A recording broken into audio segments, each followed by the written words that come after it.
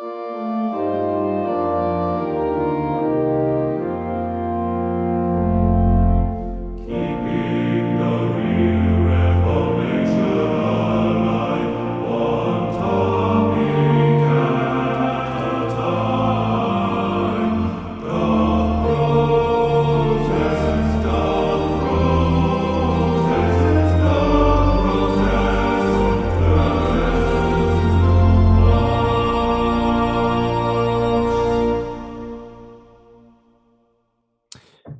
afternoon and evening, or wherever we find you on this day. You're listening to Doth Protest Too Much. And I had some mic issues on the last episode. And so now I think I've remedied that because the mic is closer to my mouth and it's sitting on a stack of books. And one book is, if I'm pronouncing my German right, Abteilung 2, Book 8, and Abteilung to Book 6 of the complete critical edition of the theologian Friedrich Schleiermacher. And love him or hate him, that is who we are talking about on today's episode of Doth Protest Too Much. And we have a special guest with us today, Daniel Pedersen, who is not the Danish professional footballer. He is a theologian and a research fellow at University of Aberdeen, tuning in with us from Scotland. So we welcome him to the show. And Daniel specializes in the theology of Friedrich Schleiermacher, and his research interest spans from the Reformers, up through modern theology, 19th century and beyond. And Aberdeen has a Center for Protestant Theology. Is that the name of the school, the study house? That's where, and so it's one of the which is not so common in the UK, but so it's really just a house for all kinds of studies on Protestantism, I guess the classical modern era, which Daniel is very well read on. And so Daniel is the author of a recent book, Schleiermacher's Theology of Sin and Nature, Agency, Value in Modern Theology. That's the full title. That was a title and a subtitle I just read. It was published by Routledge in 2020, as well as the Eternal Covenant, Schleiermacher on God and Natural Science, published in 2017. And he's authored numerous articles on Friedrich Schleiermacher as well, some which we will bring up in this episode. So, Daniel, thanks for being on the show. How are you doing today? Thanks for having me. Yeah. I really appreciate you being on the show. I'll tell our listeners, Daniel reached out to me to be on the show. That doesn't happen a lot with scholars. And so I was like really honored by that. And I was like, it made me really happy and excited that people are actually listening to us. I know people are listening to us. I see the numbers on it. So, and we just lost 5 listeners. I'm just kidding. We don't have a live time counter for that. So, but anyways, Schleiermacher is going to be discussed today.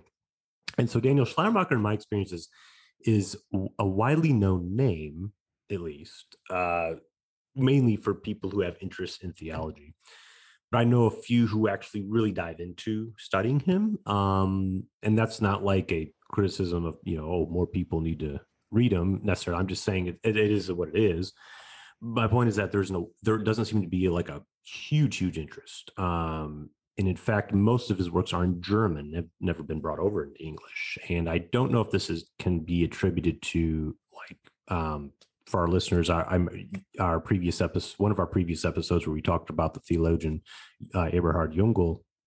Sometimes there's a gulf between Anglosphere and German-speaking academy, but I imagine Schleiermacher is pretty niche in Germany as well, especially today. So we won't find many Schleiermacher scholars, but they definitely exist, and there's definitely several very notable ones. And there is a good-sized chunk, nevertheless, of English secondary literature out there on him.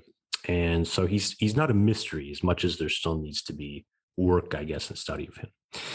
And so, Daniel, you were one of them. You're one of the more recent voices, so to speak, of Schleiermacher studies. And so what led to your interest in this? I'll start the episode just asking you that, and kind of just tie that into your overall story leading up to now. Yeah, well, so thank you so much, and yeah, I was eager to join the podcast. First of all, because I was a listener and enjoyed the episodes, Thank you. and especially was happy to hear the Schleiermacher episodes. And of course, there's as you mentioned, it's not too many places that are hosting more than one conversation about Schleiermacher, and Mhm. also in an interesting kind of critical but open mode. So I'm excited to talk about him again. Right. Well, thank you. Yeah, and for our listeners, we did one Schleiermacher. There was Jacqueline Marina. Schleiermacher briefly came up in our Roger Olson episode, and so we got two different kind of takes on Schleiermacher so far. And Daniel's perhaps a little more positive about Schleiermacher than Roger Olson, and that's okay. We host all kinds of voices on this forum, and so that's going to be we're really going to be seriously diving into Schleiermacher for this episode. So this episode may be a little different from our prior interviews. Daniel and I are really going to, I guess, be as conversational as we can about Schleiermacher. And like Daniel, I too am. I study. I have studied Schleiermacher, and I'm studying Schleiermacher on and off. Some coursework doesn't really entail much focus on him. Others does. I recently did a seminar at ILT on Schleiermacher's works, and a lot of my area of focus, which will end up being in my eventual dissertation, whenever that happens, if it happens, will be in the realm of two kingdoms thought, which is a very Protestant thought going back to the Reformation, but Schleiermacher's ecclesial and political views have some. There's some. There's some reminiscence of that in his ecclesial and political views, which which is a lot to unpack, and I'll get there'll be future episodes where maybe that'll come up. But so I'm not a Schleiermacher. I wouldn't label myself a Schleiermacher scholar. We have one of those on the show right now, so. But we'll be kind of having some good back and forth, hopefully, and presenting different aspects of Schleiermacher's thought and work. But Daniel, you'll obviously, I think, have a lot more to offer here.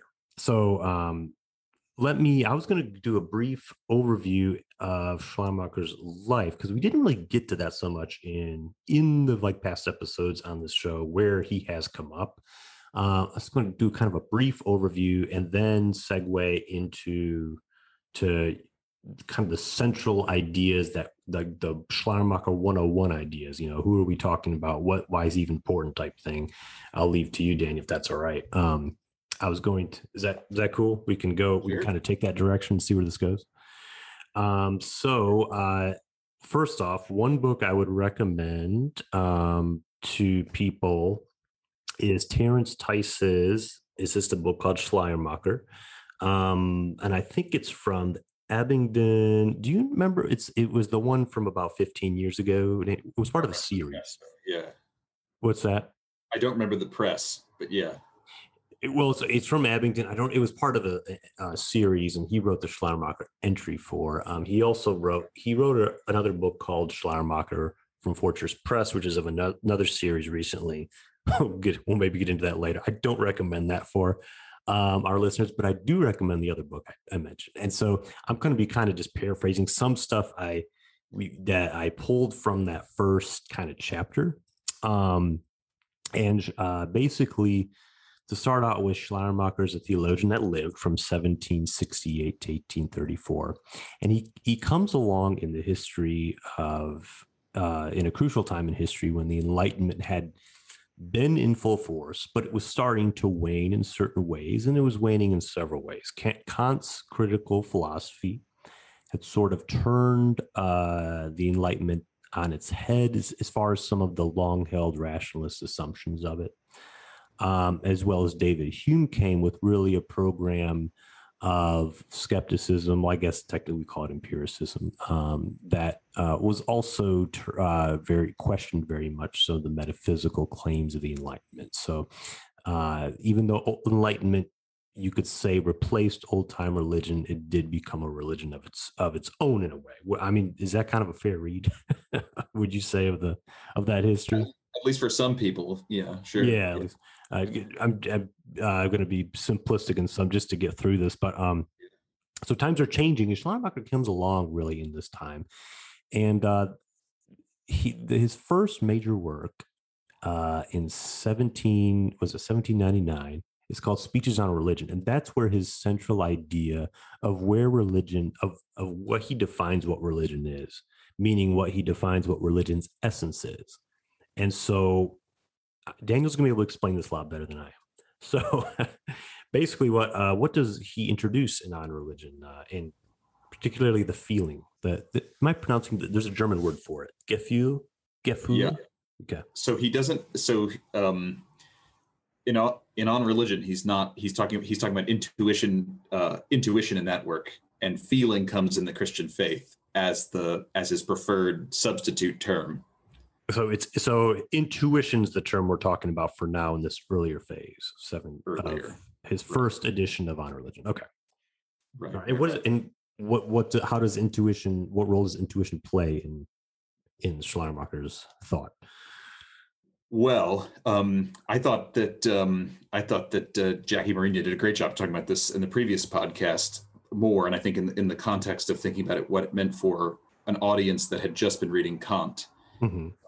That is not my specialty, so I don't want to kind of tread on the same ground. But by later on, I know what it means in some important ways because I know what it does in his Christian dogmatics. Right. And I think, yeah, his students are very often given, if they read Schleiermacher, you may have had this experience too, Drew, but if they read Schleiermacher, they're given the first speech and probably the first 100 pages of the Christian faith. Mm-hmm. And that's maybe not even that, maybe just the text, maybe just a textbook that explains here's those concepts. And really central to my work is that those concepts are cashed out actually in really traditional theological ways if you keep reading. Okay. Not solely traditional ways, not uninterestingly traditional ways, but he's reforming as he's recasting them. But he's in conversation with a much deeper tradition in the use of these terms, I think, right, than others. So kind of basically what I'm trying to do is warn you that whatever interpretation I give is already going to be kind of my slant on things. Mm-hmm. Well, you had written it was a blog, but you also have an article where you basically mentioned that about this approach you have to Schleiermacher. And I'll make a show note for our readers to read it. It's actually from the Evangelischen Theologen. Oh gosh, I need to get better at my German. That the website that's attached to that you wrote the guest post for on, was it Travis McMakin's blog? Mm-hmm. Okay, so in that approach, you talk a little bit about the approach that you have to reading Schleiermacher, because you think a lot of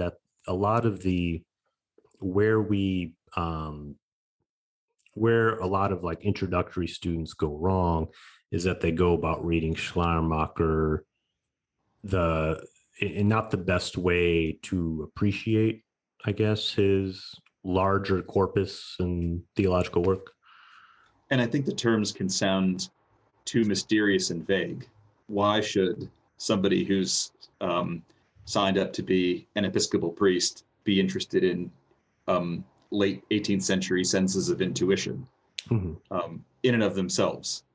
Well, surely that should connect to their theological concerns and faith commitments. Schleiermacher thinks this too. And I think that alone is interesting, that he thinks, hey, you can't understand these things apart from particular faith commitments. And in the Christian faith, he spells this out in more detail and substitutes, instead of intuition, substitutes feeling. Now, he says later on that basically they all mean the same thing, something like this. Maybe. It's plausible that they do, but then he goes on to spell out how that's supposed to work. So, for instance, he thinks that the arresting of that feeling is sin. So it's intimately related to the drama of redemption and Christology and everything else. I mean, it's so central to his accounts, and in the end, the perfection of this. This is in this paper that just came out that I write about this.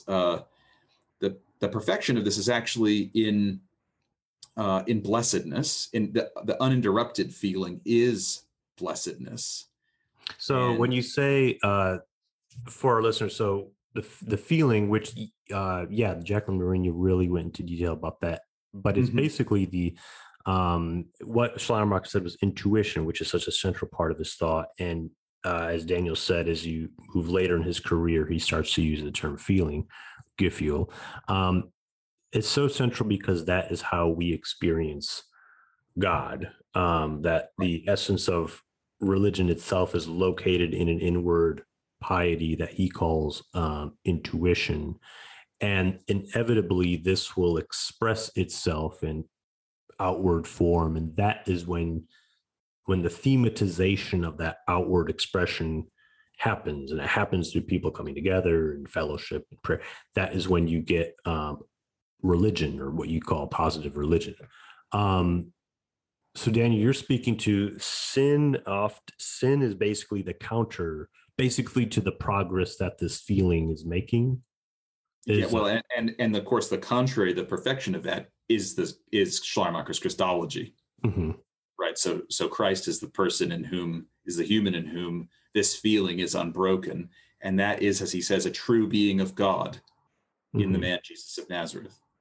right. So there's something about this feeling which amounts to God, which amounts to divine presence, Mhm, would be the clearest way to put it. And people might think, why should I describe that as feeling? Well, sometimes you can feel God, but Schleiermacher's main worry is he's trying to avoid Kant's account of practical religion, religion as a moral postulate, mhm, um, but also Hegel's account of an over conceptualized account of piety. mhm. And Hegel famously said, if Schleiermacher's right, the best Christian is no better than a loyal dog. And Hegel said this. Hegel said this about Okay. Schleiermacher, and Schleiermacher's response was something like, "Well, if Hegel's right, the best Christian is Hegel," and that's even sillier, you know. Right. So the idea being that there's a certain snobbery in that view, and Schleiermacher was interested in his whole life in thinking that the common person, although they were not nearly as good at explaining their faith as he was, for obvious reasons, he's a professional and so on, that their piety or their religion in that sense, their the presence of God in them, or the Mhm, recognition of God, or however you want to put it to be more clear about it. But their piety was equal mhm. or even greater than his, right? So he thought the uneducated person in the pew could be an excellent Christian, but a bad theologian. Right. And this theory rather is designed to explain how that could be the case. Well, and you kind of get this, don't you, in the Christmas Eve Mm-hmm. sermons, right? I mean, that's for our listeners. Schleiermacher wrote in I think it was probably 1810. It was kind of like mid early, but not too early writing of Schleiermacher, where he wrote basically a little story about these quaint German. It's kind of I have a friend who refers to it as Victorian schlock, but then he knows it's before technically Victorian, and this is Germany. But it's basically just cute little story about this family in a house on Christmas Eve, and like the men are all in these like how would you describe it? Little intellectual little They're in a debate. debate. They're having an They're intellectual having a debate. debate, and one's more of an enlightened type of figure, and they're talking about like Jesus and the Christmas story, and one's kind of the level-headed, moderate, and I don't remember, but the men are having like debates, and it's fascinating, but it's really wordy.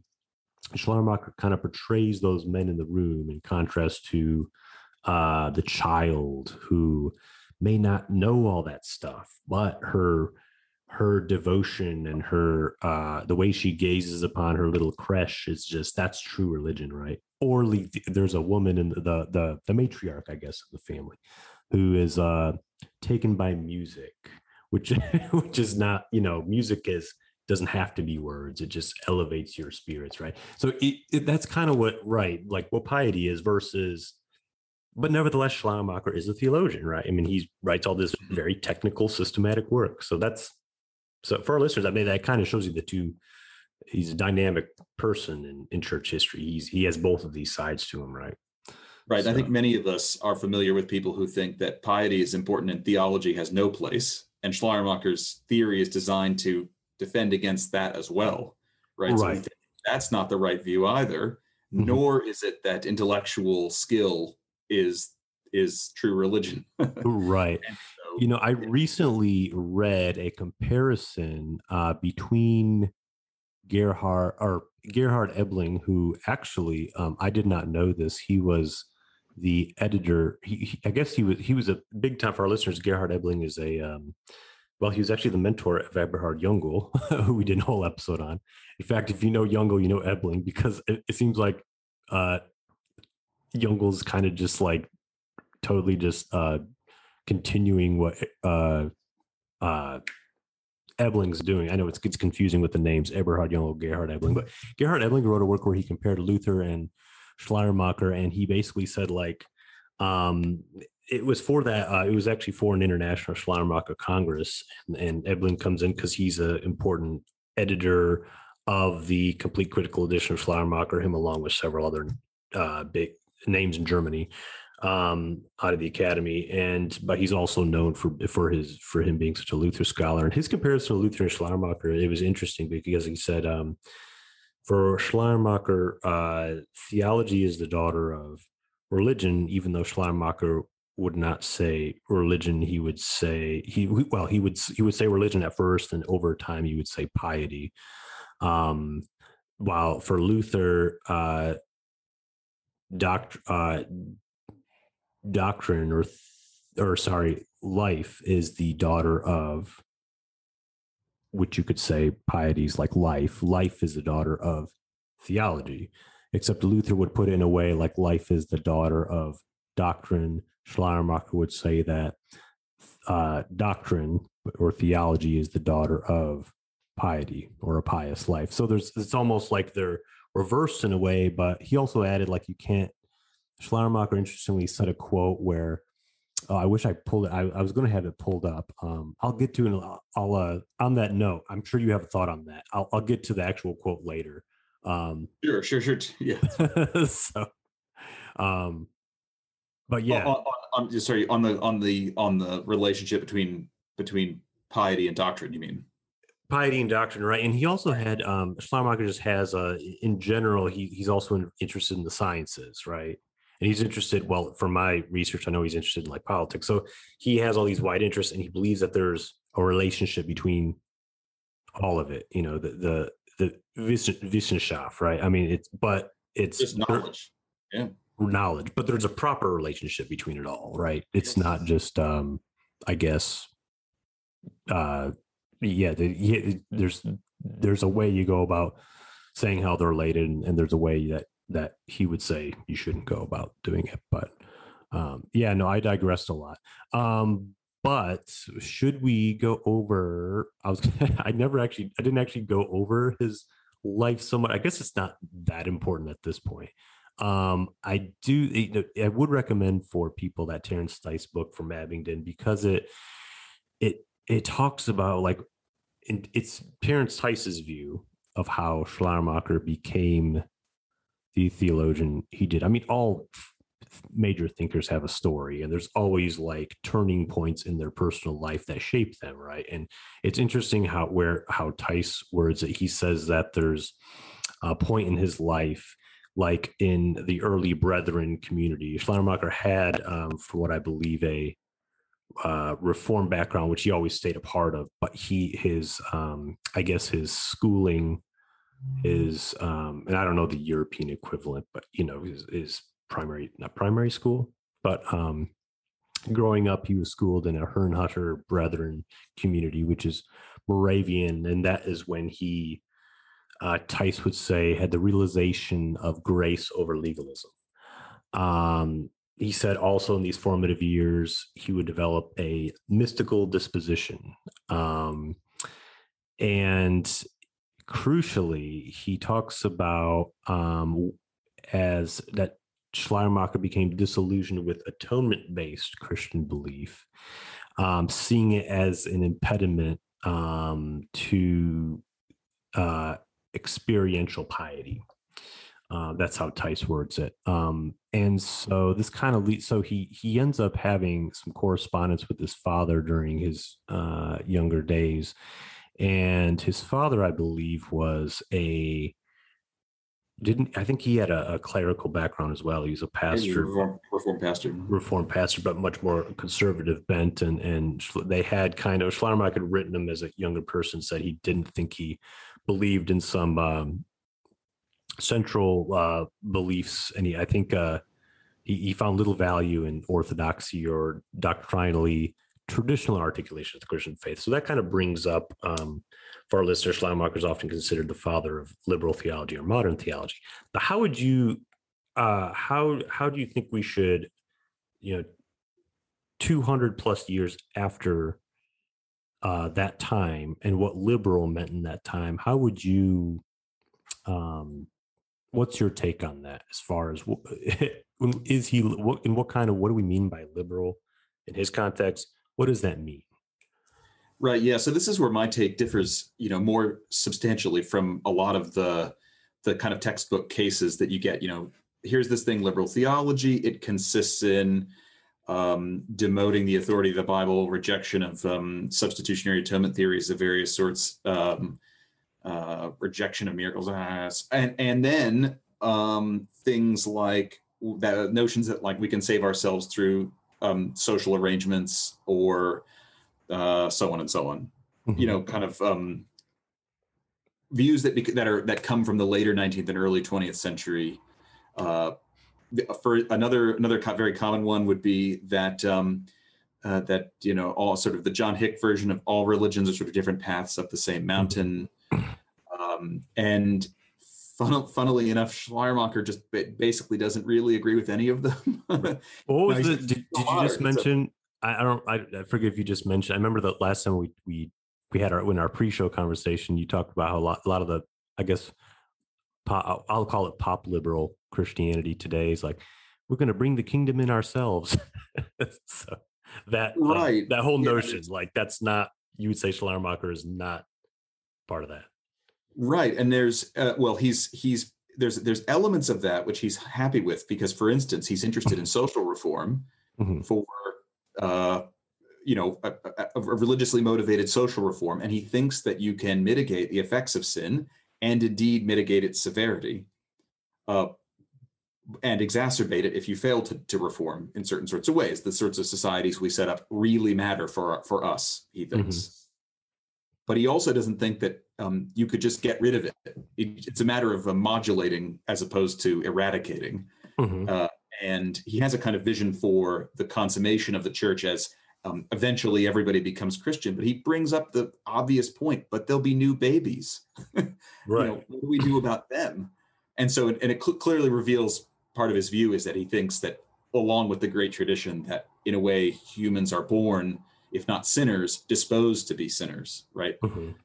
Right. Something, they're like Zwingli's famous analogy of a wolf pup. It's not guilty for what it's done as a puppy, but it's guilty for what it will do for the sheep it will kill. Right. Well, and I think, another way I think Schleiermacher does not fit and would not fit into what often flies under the banner of progressive Christianity or liberal Christianity today, comes right from some of his writings from the Christian faith on the natural heresies. And for our listeners, that means Schleiermacher defines heresies as distortions of the Christian faith. Of course, that's classically how heresies really have always been defined. But it happens when there is a distortion due to a foreign influence of the essence of Christianity. So what Daniel mentioned ago, how the sin is always a countering influence to the cultivation of piety. That means that that sin in the world is a foreign influence, and also the essence of Christianity, which is piety, also involves the relation of redemption to the need of redemption. And this is where Schleiermacher says there's four natural heresies that distort that relationship, or they overemphasize one to the expense of the other. Pelagianism, Manichaeanism, Ebionism, and Docetism, which are all the names of classical heresies, and he sees them as general forms, though, and that even any distortion of Christianity we hear today would fall under those forms. And so, but it's interesting how so much of that, like, for him, it's so important that it has to be preserved, the need of our redemption, or the relationship of redemption to the need of our redemption. And that's tied to also to his Christology. And I feel like in so much of pop liberal Christianity, heresy today isn't even seen as dangerous. It's like it's seen as maybe like a suppressed voice that has equal validity as any Christological read does. When I see this type of language from what I'd call like modern pop liberal Christianity, and I'm ashamed to say I used to buy into some of that, then I go and read someone like Schleiermacher. There's just a level of rigor and thoroughness, and he has a system too, because he's actually a systematic theologian. So in one way, yeah, Schleiermacher, I think, he puts traditional theological concepts on definitely new footings, sometimes I think in very radical ways. He's nevertheless very Christocentric at the end of the day. And that's where I Yeah, think a lot of like liberal pop is just not Christocentric.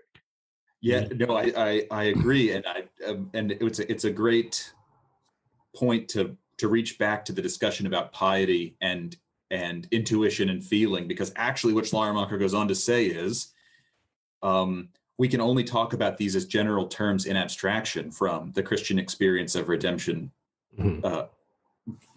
by Jesus of Nazareth. Right. And so actually what we're doing when we're talking about things like feeling or intuition or whatever, sense and taste for the infinite, that's an abstraction. We're making something specific, generic. And the specific thing that we're making generic is the experience of the love of God. Mm-hmm. And so in Jesus Christ, right? So it's the experience of that love, the Holy Spirit, that we're drawing a general pattern on the basis of. So most people think that Schleiermacher has a theory of religion, then he slots Christianity into it. But the truth is the reverse, that he actually has a Christian theology that he slots other religions into. And he doesn't think they're entirely false. They depends on what they say, right? He's perfectly happy to admit truth where he finds it. Right. So there's a very generous spirit. In that sense, he's modern, but he also says in the Christian faith that that describing God even as Almighty and all-knowing, without saying that God is loving and wise, is, he says, quote, nothing more than the shadow of faith which even devils may have. Mm-hmm. quoting the book of James. So there's a real, he's in this awkward in-between place between kind of conservatives who don't want to give an inch on these issues and liberals who might want to give a bit too much. And I think there's a wisdom for me, in that middle ground. Yeah, and I think like how you mentioned how Schleiermacher would view other religions. I mean, I think other religions have an important place in his whole scheme, because those other religions are they're going back for our listeners to how inward piety inevitably expresses itself. That's what all religion is, whether it's Christianity or another religion. And so any positive religion that's arose in history is not pouring at that feeling. For Schleiermacher, though, he would say Christianity is the highest developed form of that. And that's what other religious expressions would lack for him. So, I don't see a lot of that way of looking at it so much anywhere. And I would actually put it even slightly stronger. I mean, I agree with that. It's very close to what you said, but I would say that for Schleiermacher, there's just Christian piety, and the views and that piety and the degrees to which other communions of piety approximate to it. Okay. So sometimes people think that he thinks that religion is a genus, that it's this category where everybody has a version of this thing called religion. Okay. He actually just thinks that religion is the Christian faith. He means by religion, he doesn't mean the religions. He doesn't mean world religions.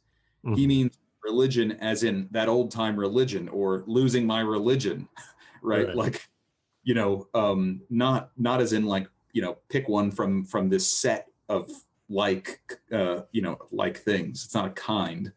It's unique. It just is piety, and everything else is a kind of dimmer or more dimmer or closer approximation to true piety, which is, he thinks, the Christian faith.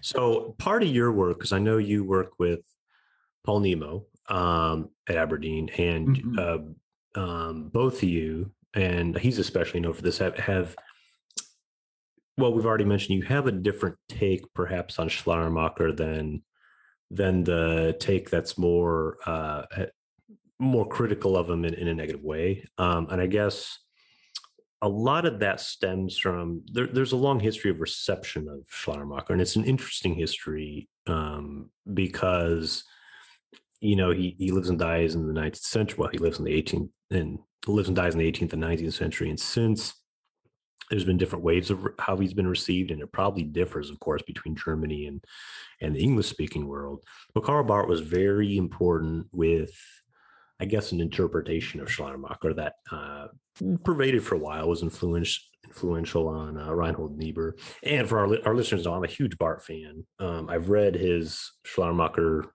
lectures in Göttingen in 2023, 24, whatever that year was. And, found myself found his, I think he was a little nitpicky with Schleiermacher, but overall, I agreed with a lot of his critiques of him overall. But we can get to that later. But one of the charges against Schleiermacher is subjectivism. That he's he reduces, I can't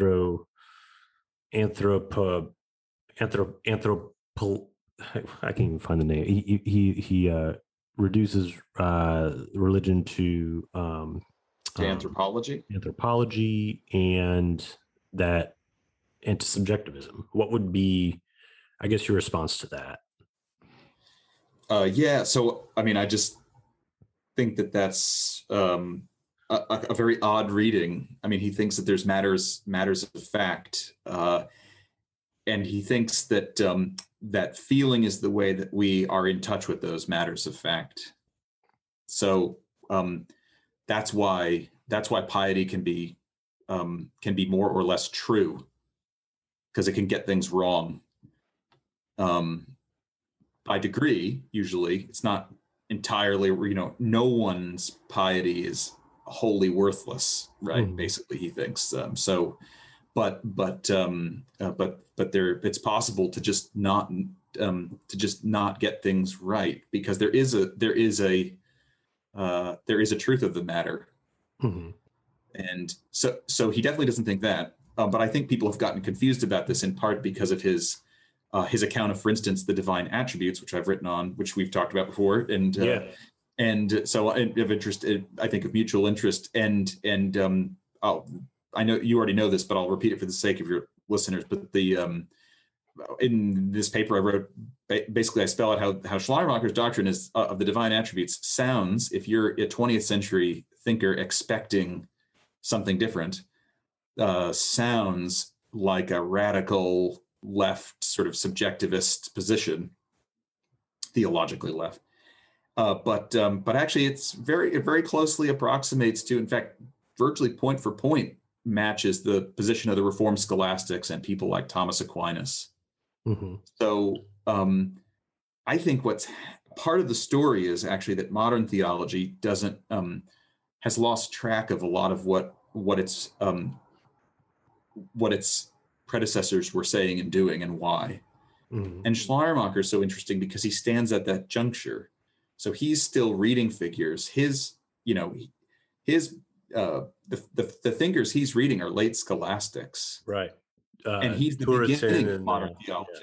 He's not reading modern theologians. He is the modern theologian. Right. Well, they haven't even been born yet. I mean, well, they might have been born, but Ritschl and Strauss, they're not around. I mean, he's, like you said, he's reading Turretin, Beza, so.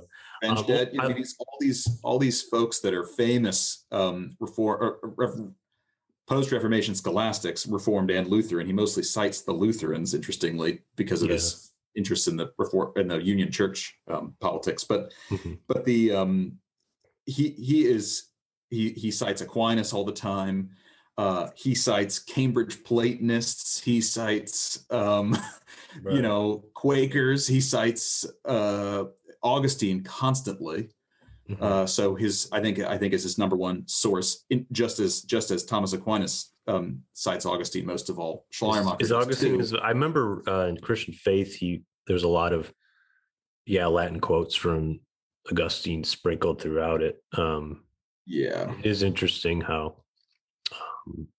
how he really, I don't want to say appeals to those writings, but well, in a way he does, right? He's looking to the definitely. greater I mean, tradition. explicitly at many Hmm. points, he explicitly appeals to them. Right. Well, And I read that article you wrote. I read it a couple of years ago, and I liked how you spoke of the two different types of adequacy, I guess, for speaking about God. Was that, if I'm vaguely remembering, you as far as like human descriptions about God are not attributed to God in a certain way, but can be attributed to God in another way.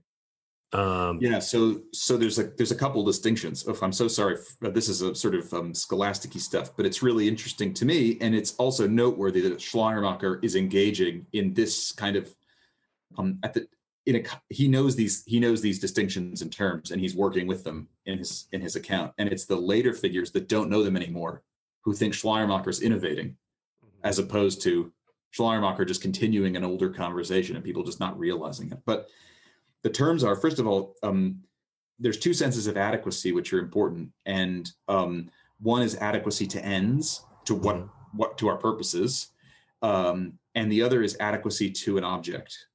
So a concept can be adequate to an object only in a very strict way. So it's got to be maybe it's not possible depending on your school of philosophy, but it's a concept is adequate to its object when it completely grasps its object minimally. We'd Mhm. have to say that. Um, and Schleiermacher, following Augustine and every ancient theologian and every medieval theologian and every Reformation theologian, says that that God cannot be comprehended. Right, as Right. Augustine says, if you think you've comprehended God, you can be sure it's not God you've comprehended. Mhm.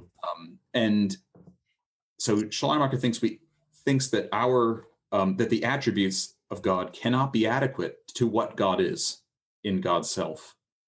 And people take that to be subjective. But of course, Schleiermacher thinks that that's the case because he thinks that there's a fact of the matter of what God is, Mhm. namely that that which no concept can comprehend. Well, it's funny. Well, first off, don't apologize for being too scholastic-y on the show. We've had Jack Kilcrease on the show. It was literally an hour of that, just very scholastic-y. Okay, good. And Jack knows it. We love it. That's why we had him on to do it. Um, but that was my experience too. Funny enough, I mean, Schleiermacher was one of the first theologians I studied, like post MDiv, going into graduate work, and later on did I read some of the patristic fathers who were not saying the same thing. I'm like definitely not saying that, but where, like you said, no one can fully comprehend God, and that has been a recurring understanding throughout the great tradition from the early church, through Augustine, through Aquinas, through the reformers, and they've all resolved it in a different kind of way. I think the whole notion of uh, God granting us to be able to, I think that was Augustine really, God granting us the ability to say some things and conceptualize some things about him. And I kind of see that a little bit in Schleiermacher. Obviously, he writes these big theological works. If he didn't think that that was okay with God, he wouldn't have done it, right? Right. So yeah, Yeah. so Augustine appeals to illumination at this point, right? To say, well, how can we say anything Mhm. remotely adequate about God? And that's actually pretty much exactly what Schleiermacher does. So if you read the entirety, not just the beginning, but the entirety of the Christian faith, Right. feeling slash piety, it just is his initially generic way of explaining what illumination by the Spirit. And so, yeah, it's just an account of that. Now, that still doesn't mean that our concepts are adequate to grasp God, but that does mean that they're authorized. Right. And so you could have something that's adequate to our purposes, that's not adequate to its object, and that's that's one main distinction that's as old as the hills. Right. People have been making for a very long time. Right. I finally pulled up that with that work from Ebling. So is it all right if I share a little bit? So Sure. Ebling, Gerhard Ebling, this is the parallel he found between Luther and Schleiermacher. Okay. And I'm really interested in reading more Gerhard Ebling. I mean, this like turned me on to like Gerhard Ebling. Gerhard Ebling says that there's an interesting, we find in a statement from Luther, and I meant to dig the footnote he had, and an instance in Schleiermacher, and I meant to dig the footnote he had. But two different times, Schleiermacher and Luther both state that they oppose religion to morality and metaphysics. Oh, well, in Schleiermacher, of course, that's in the first speech of On Religion. So for our listeners, basically, Kant, who placed the essence of religion in morality, and I'm not really good. Can you speak a little more to that about how? No, you're not the Kant person, but how did, I mean, basically, what did that mean for Kant that religion was tied into the moral? Yeah, well, it was a way of, I mean, basically Kant thinks that that God is something that you have to have recourse to make the moral life intelligible. Okay, yeah. But that isn't intelligible on its own. Right. So, and in fact, his metaphysical program is to say, hey, you can't possibly have knowledge of anything like this. Right. And so, yeah, so you can only postulate the existence of God. Now there's I think a skeptical reading of Kant on this, which is wrong. I agree with contemporary Kant scholars who think that Kant is very serious about this. He really thinks, he really does believe in God in some sort of way, but the justification for that, the grounds for that, are only in the way it makes the moral life intelligible. Right. And that was kind of my read of Kant as well. Schleiermacher does depart from Kant. And I know there's kind of the Kantian read of Schleiermacher that I know you're not a fan of, and I didn't buy it. I think Richard Crowder's, I'll put a show note to it, but Richard Crowder's, I think his preface to, was it Crowder? I think his translation of On Religion, or maybe he wasn't a translator. He was an editor in the foreword he wrote, he really traces the 1790s development of Schleiermacher and why Schleiermacher is, obviously, we know from speeches on religion that he does depart from Kant by locating the essence of religion in something totally different than Kant did. But that's because there's some serious disagreement that you may not get from just reading that speech, but also going to Crowder's work on that. But anyway, so Schleiermacher ends up seeing religion as something within itself, and not it's not metaphysics, it's not morality. Schleiermacher sees often where the common presentations of religion go wrong is that they're metaphysical in nature or they're moral in nature. I mean, that's and again, I'd encourage for people to read just speech one from Speeches on Religion to get that. I know Daniel's not a fan of going right to that to learn entirely about Schleiermacher, but that does show how what I'm talking about. It'll elaborates more, but. And in the intro to the Christian faith, he has the same thing that he goes just a few pages, but he says very clearly, religion does not consist in morality, and religion does not consist in thinking. Right. It doesn't consist in doing the right sorts of things or in thinking the right sorts of things. Right. Now, that might sound just like a debate between, just as splitting the difference between Kant and Hegel philosophically, but I think the other, and I think it is, but I think the other angle on all of that, of course, is that it's the only way to not be a Pelagian. Right. Because if you think you can attain true religion by your thinking or your doing, That's an then interesting, yeah, that's an interesting you think you can point. save yourself in some basic way. Yeah. And piety alone is not something that we're active in. It's something that we suffer for Schleiermacher. It happens to us. We don't suffer it as in like it's painful, it's joyful, but it happens to us. We don't do anything. Right. And that's what distinguishes it from both of those other modes. So it issues in thoughts and in deeds, but it arises from neither. Right. Yeah. It's And that's not why disconnected from morality and metaphysics, but yeah, it's we can do metaphysics and we can do morals. Right. Right. But piety isn't those things. Mm-hmm. And so Ebling says Luther also said a similar thing. He would say Luther's reasoning was for opposing theology to metaphysics. Morality is linked more to his understanding of the two kingdoms. And Ebling knows he's drawing a parallel that Luther obviously was not aware of, because this is 200 years before a man named Schleiermacher existed. Yeah. And Schleiermacher was likely not aware of this saying from Luther. I can imagine the 19th century that was the case, just because it was before Luther's works really became compiled critically. So that's where Ebling so the quote I was going to pull was that Ebling sees where, or he takes a quote from Schleiermacher, and Schleiermacher said, "Wasn't our Luther one such and only began to think about his piety when it was a question of keeping hold of their possessions, so that his theology was evidently a daughter of his religion?" So basically that the tower experience of Luther, right, is where the location of religion is to be found. According to Schleiermacher's I don't know what the occasion of why he said this about Luther.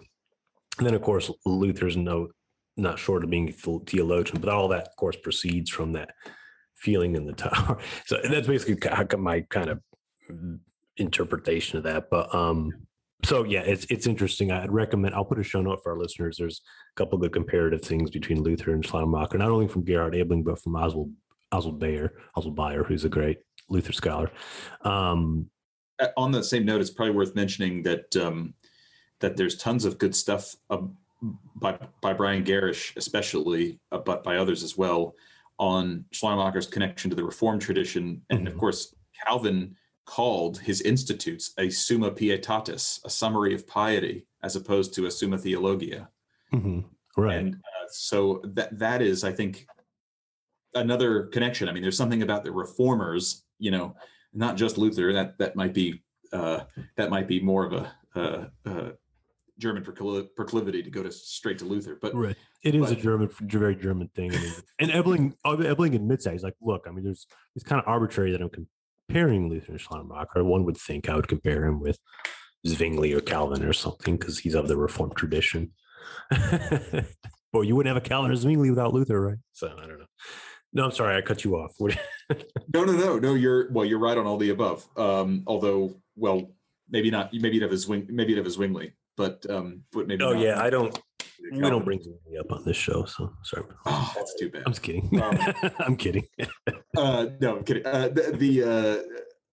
I think there's just to say there's even more links between how the reformers are thinking about the experience of religion and codifying it in their theological writings, and that those writings are a reflection on something which has already been experienced. Right. Shifting gears a little bit, what do you want to tell us what your most recent book is about? Yes. So just real quick, and we will put a link to where to buy it as well. Recently out in paperback, so it's only sort of expensive now. So yeah, it's Schleiermacher's Theology of Sin and Nature, as the subtitle suggests. As the title suggests, it's about Schleiermacher's doctrine of sin and how it relates to nature. But nature is kind of ambiguous in the title on purpose, because Schleiermacher, I'm using the term in two senses. So on the one sense, I'm interested in how Schleiermacher is thinking about how sin relates to the natural order or the natural world. So how does sin relate to BBC programs or history class or geology? Mm-hmm. And I think Schleiermacher has an account of that. I mean, I know Schleiermacher has an account of that.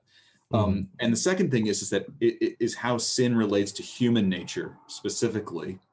And of course, those nest within each other, right? I mean, humans are part of the natural order. And for Schleiermacher, Schleiermacher loves the themes of the organic, which, if any of your listeners are fans of later Dutch thinkers, will recognize as a kind of 19th century Calvinist trope. And Schleiermacher is, in fact, a 19th century Calvinist of a sort. So the themes of the organic are very important to him, and not just in a kind of as a kind of metaphor. He really thinks the world is an organic whole, and that humans are parts of that whole, and that the world is the principal object of divine activity. The world meaning the cosmos, absolutely everything, which includes humans, but it's not mainly that there's a kind of blank stage on which God works out redemption, or lets us work it out, even worse, but rather that the universe is both the subject of redemption, like that which is to be redeemed, but also the means by which redemption is brought about. So God makes and uses a universe for its own perfection in a certain sort of way. Now, that's not up to, I mean, that's just happening, right? Like we haven't done any of that, as in the same way that I haven't ignited any stars recently. Right. Like, and he thinks, and he uses cosmological metaphors to bring this out in some works. But the senses of sin and nature in both ways are important, because they regard how the world is ordered teleologically. So how the world is ordered to bringing about its purposes. And humans are a principal purpose of the world, human redemption in particular, but it's the world that's ordered to bring about those purposes. And so humans have purposes and the world has purposes for Schleiermacher, and those are related to each other in a kind of nested way. So that's what it's about. How he then, using that as the kind of guiding theme, it's about using that to sort of explain what he thinks about all those topics, but then also using it to kind of correct some myths, and also to intervene in current debates on the doctrine of sin, and current debates in metaethics and some other points in relation to theological concerns, not general metaethics, but theological ethical narratives, and even more broadly, narratives about modernity. So basically, the thing I've been working on a lot recently has been showing how there's just Schleiermacher just cannot fit into any simple story that we tell about modern theology. And the book shows why. Okay. So he's doing some very modern things in certain places, and then it's like you could be reading Augustine in other places. From Augustine to Boltmann or something, right? Depending on what part of. Yeah, except that he's having a conversation in a more recognizably older way. Okay. And I think in a good way. So he's broadly speaking in the traditional categories that scholastics and reformers would have used, as opposed to speaking in kind of much more distinctly modern ways, is part of the account that I want to convince people of. Yeah. He is an enigma of a thinker, and I think that's why he's fascinating to study. And like I mentioned earlier in the program, he's so much untranslated, and so much. Not that I mean, if you're in Germany, he's translated because it's in German, or I mean, it's you can read it in Germany. But there's this a whole treasure trove, really, and that's not like my listeners know that's not like 100% endorsement of like anything Schleiermacher does is awesome and everything we'll find and discover is great, but for the future of like theological scholarship. And there's just so much, I think, that can be unearthed in a sense, or just written about. There's just like fresh areas of exploration as far as this monumental theologian. So, Yeah, and um, along those lines, I mean, I would say, I think, I lift up a bunch of strengths of his account in the book. But one of the reasons I picked that account as opposed to other bits of his writings is because I think that it's one of his stronger contributions. He's got others that I've written about and that one could write about besides that. But I'm interested in using Schleiermacher as a contemporary resource, and not just in doing either bare historical work or in kind of hagiographical right, Schleiermacher scholarship. Wow, what an amazing dude! Let's high five him forever.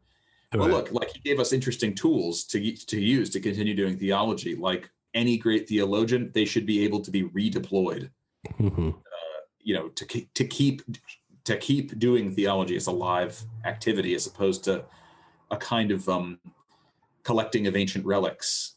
hmm Ironically enough, as how much theology is done, and I think these are live options, and I've advanced what I think are some of Schleiermacher's best contributions, hmm not just because they're historically interesting, but because I think that sometimes Schleiermacher offers better tools than anybody else today has on offer. hmm. Okay. Um, well, Daniel, thanks for I'm being taking on sales the. pitch. No, I'm going to put a link to the book, and I'm going to make a show note to I think the Divine Attributes article. I have it on a bibliography. Actually cited that in the paper I wrote. I think it's on some buy. So I have this. I know I have the title and all the info on it. I'll see if it's available on. I mean, a lot of our listeners have access to databases; they can go find it, and as well as any of the other works we may have mentioned. I always go back and listen and say, like, okay, I'll make a note of that Yeah, we where can we people can can fill find any it. of that out for interested listeners. It's Yeah, pretty easy to get if they need to. Yeah. yeah. All right. Well, God bless you in your continued work, writing, um, and studies and teaching. You do teach as well. Yes, I do. Thanks. Yeah. And and I mean, in a year from now or in some time, we'll look forward to seeing what else you've put out and bring you back on to ask you some more questions, if that's all right with you. Yeah, yeah, tons of So, fun. So, yeah, and if folks are interested in getting in contact with me, they can look me up at the university. My email up at the University of Aberdeen Divinity mhm. website. And in general, there's a lot of good people who work here, so it's worth scoping it out. Good books written by all. So We've had a couple Aberdeen. I don't know if you know Michael Metz. He did his program completely from a distance, New Testament. So, no, uh, I'm so sorry. Yeah, yeah. yeah, I mean, I don't know how big of a department it is, but yeah, there's lots of distance students too, so that you probably never see. But Well, in he, biblical studies and practical theology would be working in a slightly different silo than me. right, right, yeah, yeah, he's New Testament, but I had nothing but great things to say about Aberdeen, and so, yeah. So thank you very much, and for our listeners, our next episode is, I guess it's in a completely TBA status, but thank you, and we'll look forward to everyone tuning in again. And God bless.